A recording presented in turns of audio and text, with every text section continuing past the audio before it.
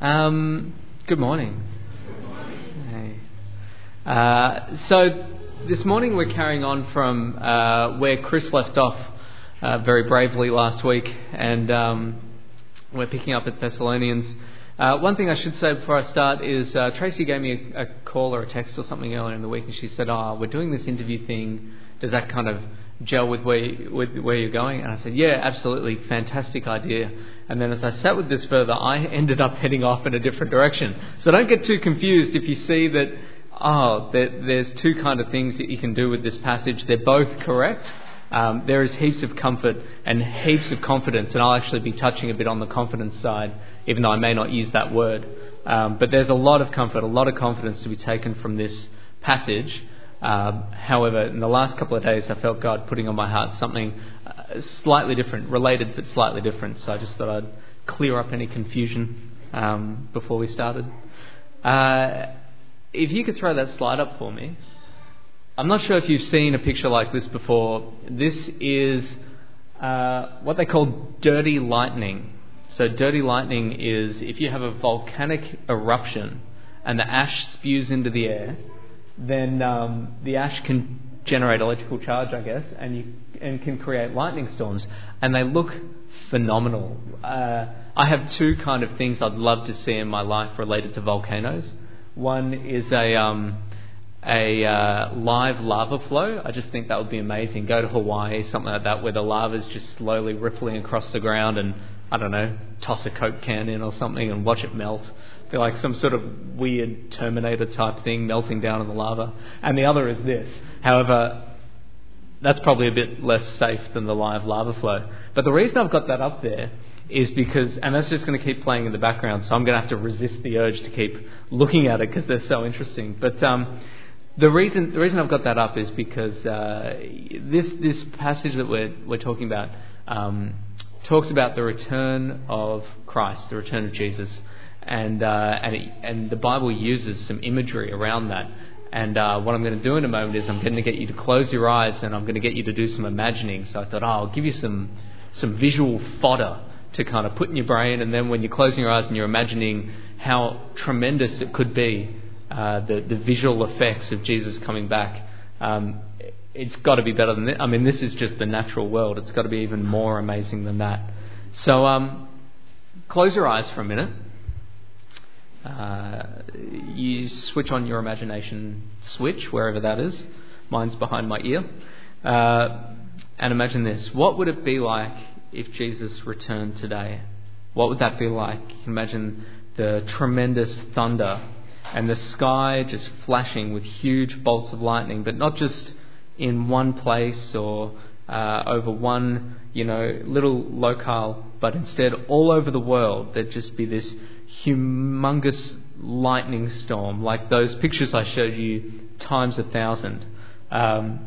All over the world, simultaneously, people would hear that trumpet call of God. They would hear the voice of the archangel announcing God's return and calling those people who have died in faith and those who are alive in faith, and calling them and sweeping them up, if you will, all up, dead or alive, or re-alive, to form the honour guard for the return of the mighty Son of God.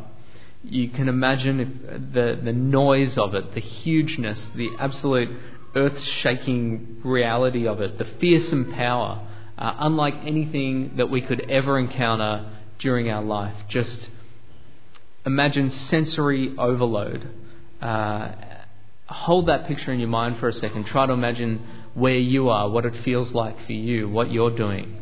Hold that and then think, in imagining all this, honestly, does it have any impact? Are you excited by the idea, or does it just kind of feel a little bit unreal? A little bit of a Christian fairy tale? You can open your eyes if you like. Does it seem impossible that you could ever actually see that sort of thing?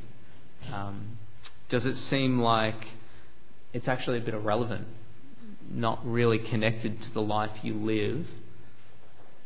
24/7. You've got school, or you've got work, or you've got uni, you've got kids, you've got reports to do, you've got emails to answer, there's TV to watch, there's lunches to prepare, there's lawns to mow, there's dishes to wash, and life can feel a little bit repetitive, a little bit mundane. Each day can kind of blur into the next. And I think it's really easy to take something like this, times 1,000, the return of God, the return of Jesus, and just kind of go, yeah, it doesn't really relate. I'll just put it in the Christian myth box, the fairy tale box, and maybe somehow, somewhere that might happen, but it's really got nothing to do with me in any serious sense. It's easy when we get in this routine to start to feel like a deist. I'm not sure if you're familiar with worldview and different religious forms, but a deist is someone who believes God exists. In their case, I'm saying we might feel like a deist, not become a deist, but in their case, they would say, God's not really a personal God. He's more like, they often use the famous example of a clockmaker.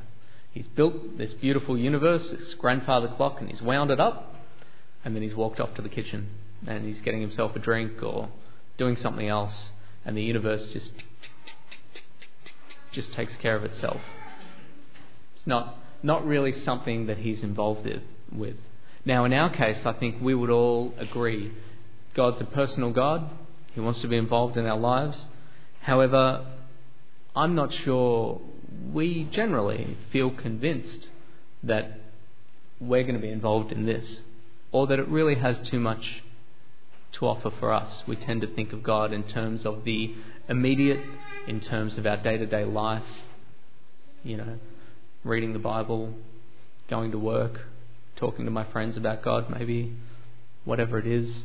But we have a tendency, maybe I'd put to you, a little bit of a tendency to make God small, shrink him down, because this is a little bit hard to get our heads around. So let's just put that off in the too hard basket and shrink God down. This week, I got a very important piece of mail. It was this. I don't know if you can see what this is, but this is like the best butter knife you'll ever use. It's amazing. It's called the Butter Up, if you will. And I actually ordered this as a gift for Rachel almost a year ago, 7 months ago. So, 2/3 of a year.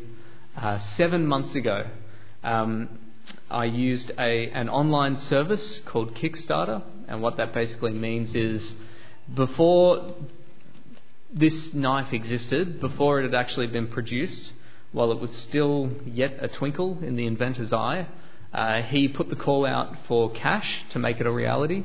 And I said, yes, I'll put down my $15 or whatever it was, and here's my reward. It's an amazing knife. Let me just show you. With all the packaging. So it's got this grater on the back, right? And so Rach loves fresh bread, real butter. But as we all know, you take butter out of the fridge, you scrape with a knife, big lump on the back, and then you go to spread it on the bread, and all you do is tear a hole through the middle of the bread, and now you have a very poor man's donut, I guess. Well, this, when you rub it on the butter, it actually grates it off. Did you ever push Vita-Weets together and make Vegemite worms come out? Looks like that. Little butter worms come out the back, and then when you flip it over and you spread it, it's all soft and gooey and good. Now, why am I showing you this? Is it because I'm bragging about my great knife? Yes, that's clearly what it is. I think if you ever have an opportunity to brag about a cool thing you own, you should take it. No, it's not that at all. It's because, I ordered this 7 months ago, and it just turned up this week. I got a call from my parents, and they said, there's some registered mail for you at the house. Anticipating we would move house. I knew it was going to take a long time to get here. I didn't even send it to my old address. I just had it sent to my parents and forgot all about it. And I really did forget about it. When I got that text, we got registered mail for you, I had to rack my brain and think, what could that be? I haven't bought any. I don't remember. Oh, yeah, it's the knife. Yeah, cool. And a lot's happened in that 7 months. We've moved house. We've had our first child. I've gone back to Bible college. Rachel's finished working. We've had a visit from her parents. We've done a whole bunch of different things. Life has moved significantly from where it was 7 months ago. And then this knife kind of turns up from the past. Christians have been waiting for Christ to return for some 2,000 years. And I think it's easy to start to feel a little bit tired and start to feel a little bit like, I'm not sure if he's coming back.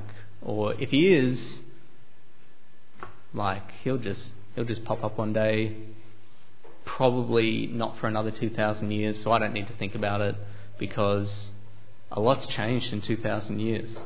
And it's really easy to feel a little bit tired.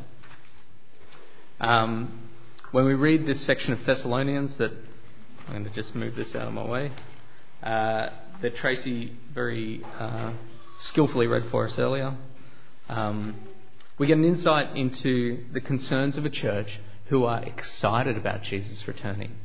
They're excited about it. And they're basically, Paul's writing to them on the basis of a question that they've asked. So we get an inferred question from his writing. And that question is essentially, how can we be best prepared for Jesus coming back? And as a subset of that question, what does it mean for people who've died, who believed in Christ and he hasn't come back yet? What happens to them? Where do they go? So he's got two questions. And we're going to tackle the easier one first. Then we're going to go to the more interesting one. What does it mean for believers who die before Christ returns? I'm really thankful that in my life I haven't had the opportunity's the wrong word, but I haven't had to go to a lot of funerals. I'm really thankful for that. That's how it's worked out. Maybe it's my place in life, but the funerals that I have had to go to are obviously sad. Some have been unexpected and really tragic. Had a girl I went to youth group with, and she had a daughter who died of cancer. Tragic. Girl was probably, I think she was about 4. Really sad. Others, long expected. We've seen it coming for years and years, like my granddad, who passed away with Alzheimer's. Writing was on the wall very early on. But sad, And the question is, what happens to people who believe? Now, it's very natural for us to feel sad at a funeral. I think there's something unnatural about death, in the sense that if you look at Genesis 1, God puts together this perfect world, this perfect humanity, puts them down. He doesn't intend for, that's not plan A, to have death. Death is unnatural. It separates us from the people we love. It tears that one flesh bond, if you like. If half of a married couple dies, it's like a ripping. It's unnatural, and we should feel sad at that. That's fine. However, there's an aspect for Christians. If a believer dies, it's sadness, but it's buoyed up by hope. That's the hope of salvation. What does that really mean? Paul writes, brothers and sisters, we do not want you to be uninformed about those who sleep in death, so that you do not grieve like the rest of mankind who have no hope. For we believe that Jesus died and rose again, and so we believe that God will bring with Jesus those who have fallen asleep in him. According to the Lord's word, we tell you that we who are still alive, who are left until the coming of the Lord, will certainly not precede those who have fallen asleep. For the Lord himself will come down with heaven with a loud command, and the voice of an archangel, and the trumpet call of God, and the dead in Christ will rise first. After that, we who are still alive and are left will be caught up together with them in the clouds to meet the Lord in the air, so that we will be with the Lord forever. Therefore, encourage one another with these words. These are to be encouraging words. There is this added dynamic for the believer, the knowledge that just as surely as Christ will return, and we know that he will, no matter how tired we feel about it, we know that Christ will return. Death is not the end for any of us. even before those people who are living when Christ returns, whenever that is, even before they're drawn up to meet him, the dead will raise, and we'll all go to meet him together. So let's unpack that for a minute. There's some things that Paul is saying, and there's some things that he's not saying, and it's good to be aware of both. So firstly, Paul's made a really conscious decision here to use this analogy of sleep. Why sleep? Because people who are asleep wake up. He could say Christians who are dead, and that would really plant the idea in our heads, and he does refer to them as dead, but first of all, he says sleep, because that's a more apt description, is to say they're asleep, they will wake up. And we know that actually in a way that's true for everyone. Everyone will be judged when Jesus returns. Everyone will have to have an account for their life. It's just that those who have put their faith in Christ will be able to point to the cross. We don't have one. Point to the cross and say, there's the payment for my sin. Not anything I've done, not any great work I've done, not how long I've served the church, none of those things. Purely, there's the cross, that's where I've put my faith, that's the payment for my sin. And by the grace of God, that's all that he requires, right? Now, for a non-Christian, they will have to point to themselves and say, I will be the payment for my sin. And we all know that doesn't end real well. So we have this hope. We don't have to grieve like the rest of the world, thinking, oh, not only has that person died, but eternity isn't looking real great for them either. We can say, yep, they're asleep, and they're going to wake up, and they're going to have an eternity with Christ, which is going to be amazing. In terms of what does this look like, Paul uses two words to describe this meeting. Two words in Greek. So he uses harpazo, or harpazo, which denotes suddenness or violence. So when he says they'll be swept up, he's using the same word he might use or was used to describe Roman soldiers grabbing him and dragging him out of town. So it's not like he's describing the amount of energy. It's going to be full on. It's going to be like that. It's going to be harpazo. And the second is apentesis. And apentesis is a word that describes in those times, if we were a little village and some super important person was coming to visit our village, as they get close, we would send out the leading citizens. So your mayor, your business leaders, your whoever it is, your respected elders, they'd go out and they'd meet the visiting dignitary and they would escort them back into town and like an honour guard, like a way of showing you're important. We've come to meet you, and we will honour you all the way back into town.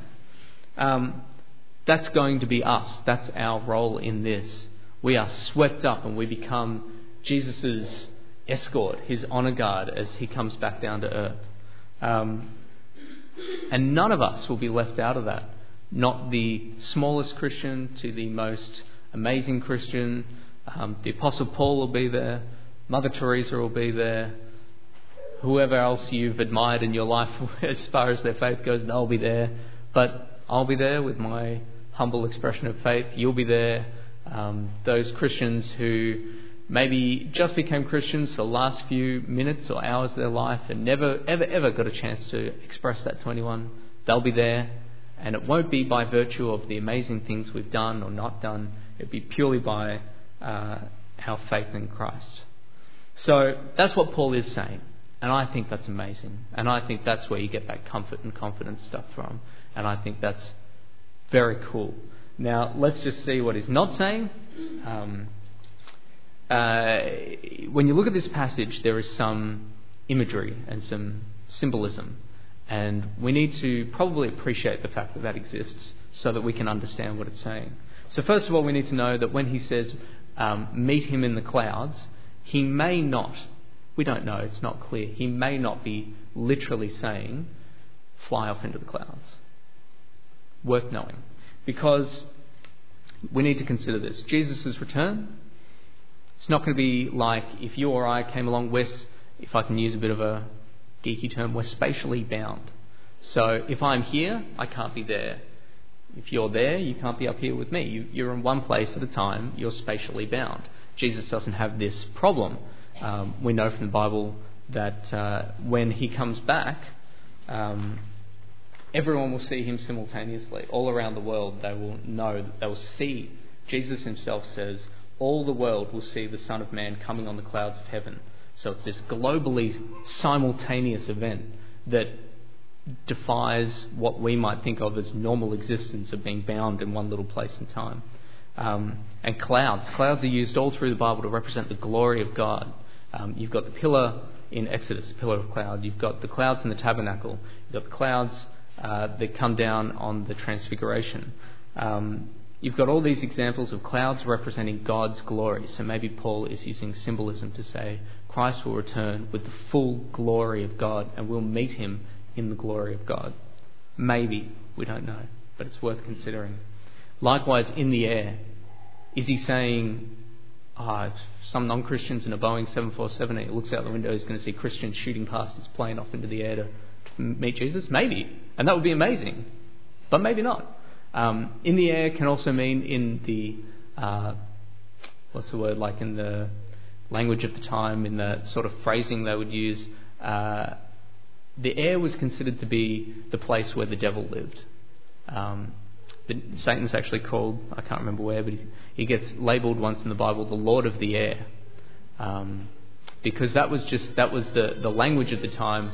Was the belief was that evil, Satan, the devil, lived in the air, whatever that meant.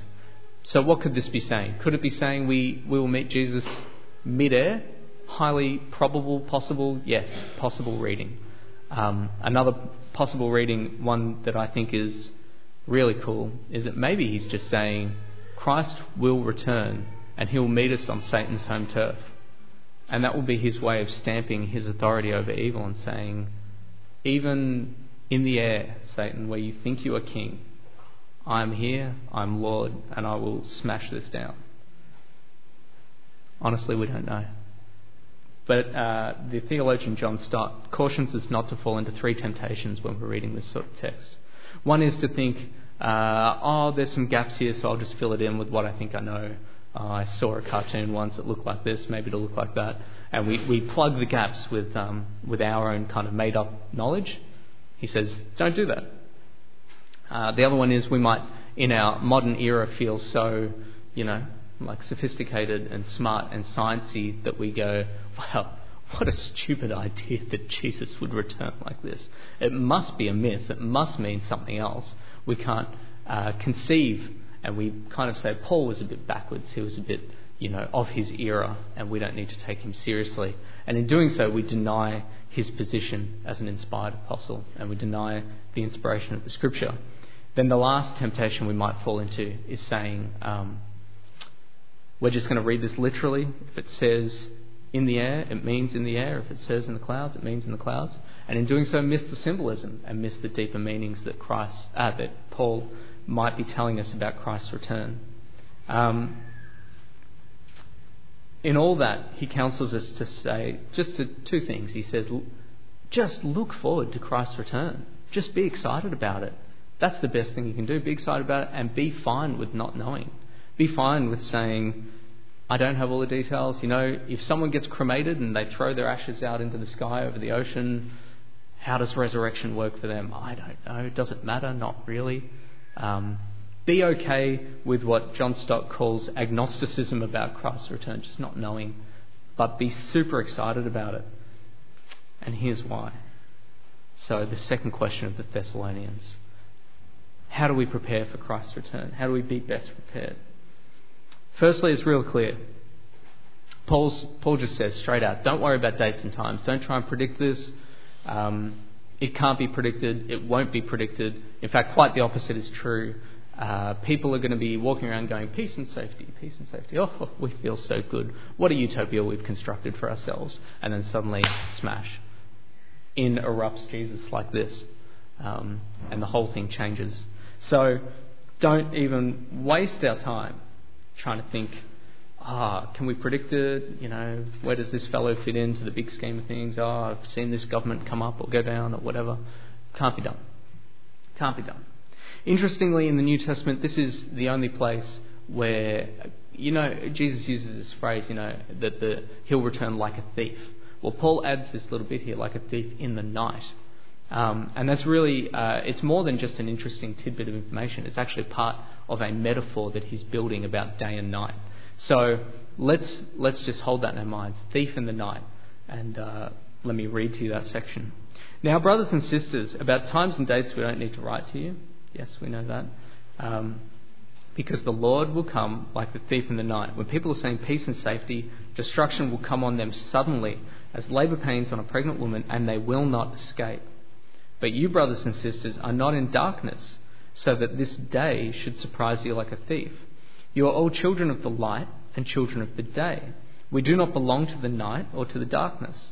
So let us not be like others who are asleep, but let us be awake and sober. For those who sleep, sleep at night. Those who get drunk at night.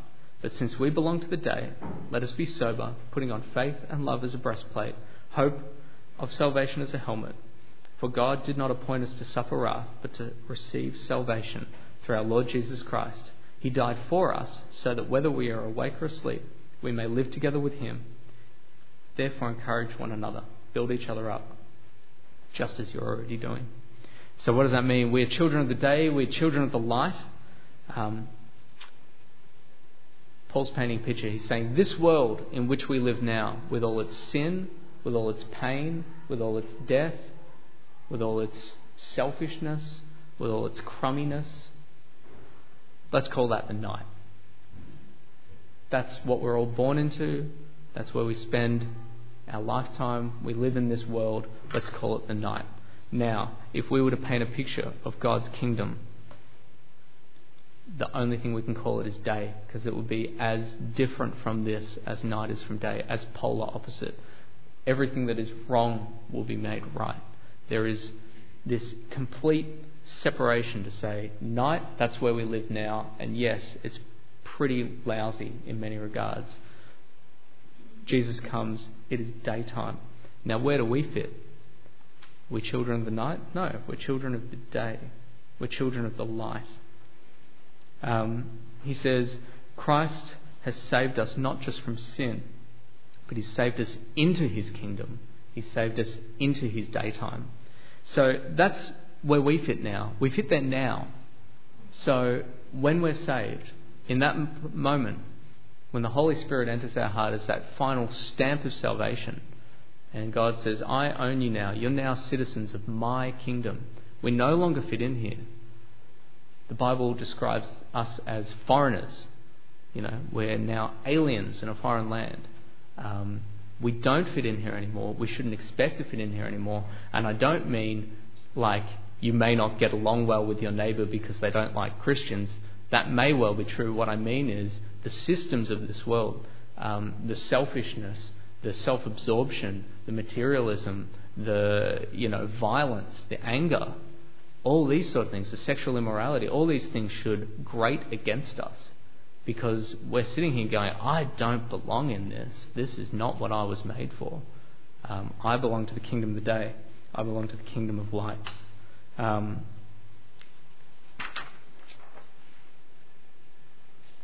think when we're saved, we sometimes get frustrated because we think, I know God started this work in me to heal this sin, to repair the damage that's been done to me, or that I've done to myself is probably more accurate. However, I still do these frustrating things. I still fall in this way. Why aren't I perfect yet? Why didn't God fix me? A pastor of mine used to describe this as the now and not yet. We are citizens of the kingdom of the day. We do belong there, but we are not yet completed. We're not yet fully, the work in us is not fully done, and therefore we live simultaneously in the now, but the not yet, and we live in a tension.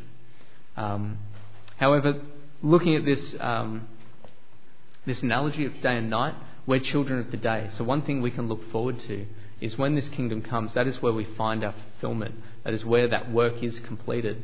And everything in us that is screaming out and saying, something about this place right now isn't right, finds fulfillment in Christ. We are finally fulfilled. So that sense of, I don't know what to do with my life. I feel like I should be doing something important. I feel like there's a call on me, but I don't know what it is. It is in the sense that it can never be filled in this life. It is fulfilled in worshipping Christ forever. There is this part of us that is just crying out and saying, I don't fit here. And when this day comes, all that will be completed. So like, yes, this is it. This is where I belong. This is what I've been meant to be doing all this time, is just spending eternity with Christ and worshipping Him and exploring His personality and His goodness and just His imagination and living it up with Him. This return, this is why it matters. It is the final piece of the salvation puzzle. So, absolutely, we put our faith in Christ, we're saved, but the work is not completed. The work of saving this world is not completed until Christ returns. And all of creation is groaning for that. All of creation is groaning for that. And that's why that question of how can we best be ready, how can we prioritise this, is so important. When Rachel and I got married, we had to spend some time getting ready. And we did a lot of things. It wasn't as easy as just waking up on the day and I put on a suit and she put on a dress. We turned up, hey, someone married us, done. If we wanted to have a nice wedding, there was so much to do. We had to organise a church, had to organise a pastor, had to come up with some vows, had to organise food, organise a reception, think of what are people going to drink, what are they going to listen to, where are they going to be, how are they going to know to come along. The list goes on and on and on and on, because this is what preparation is. This is what it's like, is you just can't wake up on the day and go, oh yeah, I'll kind of pull something together, I'll call my best mate and he'll come and marry us. That's not preparedness. Paul advises us to get serious about preparing for the day of Christ to return. We can't know when He's going to return, and that's why we're to adopt readiness as a lifestyle, as a state of being. We're meant to live in that tension all the time of, what is my life about? My life is about being ready for Christ. And He may not turn up today, He may not turn up tomorrow, or He might. It doesn't really matter. Paul is saying, make readiness your lifestyle. People who live in the night, what do they do in the night? They go to sleep or they go out and party. That's what he's saying. Either way, if a thief turns up at their house, they're not ready. He's either going to come in the back door while they're asleep, take all their stuff and nick off, or he's going to do the exact same thing while they're out partying or drunk on the floor. They're not ready. To be very clear and to step out of this for a second, he's not making a point here about alcohol and the rightness or wrongness of it. There might be other parts of the Bible that make that point, but this isn't it. He's making a bigger point, a broader point, a more important point, which is when he says be sober, he's not talking about alcohol any more than when he says be awake, he's saying you shouldn't go to sleep ever. What he's saying is, in this life, you want to be the opposite of that. If drunkenness is sinful excess, then you want to stay away from that. What is sinful excess? It's maliciousness, it's rage, it is drunkenness, it's gluttony, it's materialism, it's having too much while someone else doesn't have enough. These are all sinful excess. It's all those things in our heart that put us first, all the things in my heart that put me first. They are sinful excess. That is what he's talking about, staying away from. And he says, put on these godly qualities of love and faith and the hope of salvation. And then live it out. I mean, that's the challenge to us, isn't it? It's to live it out. Is to take this truth and to say, I'm actually going to believe this. I'm going to believe that this matters. I'm going to make this the keystone of my life, is looking forward to Christ's return and living a life around that so that I am ready when he comes. And he may not come in that form in our lifetime, but he's going to come in your lifetime saying, here's something I want you to do. Here's the person I want you to be. And it will be up to us whether we're ready to say yes or whether we need another 2 years just to wind up to, I don't know, going on a short-term mission trip or whatever it is, serving in the church. We need to be sitting in a state of readiness. We need to live out this earth-shattering truth that Christ is actually returning. And we need to encourage each other and build one another up in this, and make sure that we are all doing this together as a community, discipling one another and making this our mission as a church. So that's my challenge to you, because I firmly believe whether you personally are alive or being made alive when Jesus comes back, you won't regret being ready. You won't regret it. Let me pray.